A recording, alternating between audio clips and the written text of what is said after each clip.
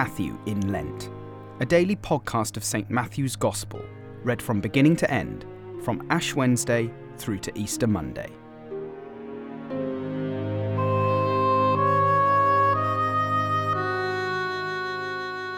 Matthew chapter 19, verses 1 to 30. Now when Jesus had finished these sayings, he went away from Galilee and entered the region of Judea beyond the Jordan. And large crowds followed him, and he healed them there. And Pharisees came up to him and tested him by asking, "Is it lawful to divorce one's wife for any cause?" He answered, "Have you not read that he who created them from the beginning made them male and female, and said, 'Therefore, a man shall leave his father and his mother and hold fast to his wife, and the two shall become one flesh. So they are no longer two, but one flesh. What therefore God has joined together, let not man separate.' They said to him, 'Why then did Moses command one to give a certificate of divorce and to send her away?' He said to them, 'Because of your hardness of heart, Moses allowed you to divorce your wives, but from the beginning it was not so.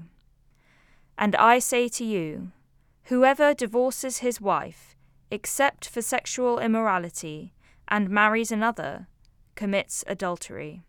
The disciples said to him, 'If such is the case of a man with his wife, it is better not to marry.'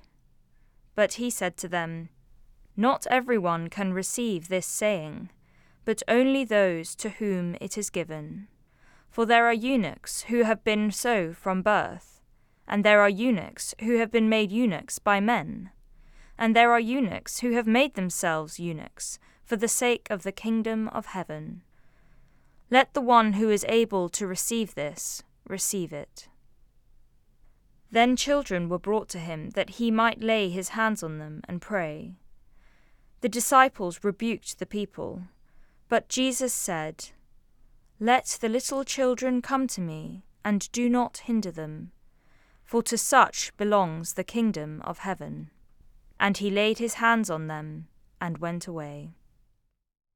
And behold, a man came up to him, saying, 'Teacher, what good deed must I do to have eternal life?' And he said to him, 'Why do you ask me about what is good?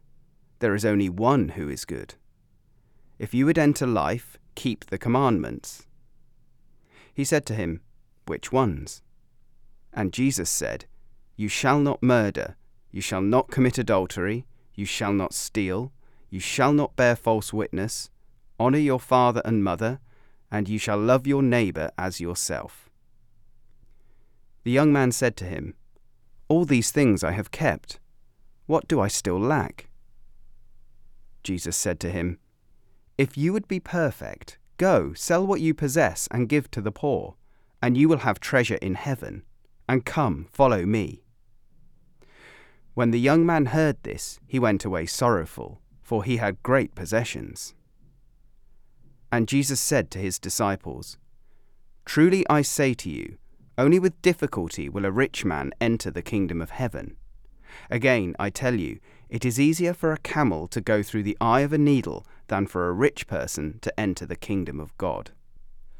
When the disciples heard this, they were greatly astonished, saying, 'Who then can be saved?' But Jesus looked at them and said, 'With man this is impossible, but with God all things are possible.' Then Peter said in reply, 'See, we have left everything and followed you. What then will we have?' Jesus said to them, 'Truly I say to you, in the new world, when the Son of Man will sit on his glorious throne, you who have followed me will also sit on 12 thrones, judging the 12 tribes of Israel. And everyone who has left houses, or brothers, or sisters, or father, or mother, or children, or lands, for my name's sake, will receive 100-fold and will inherit eternal life.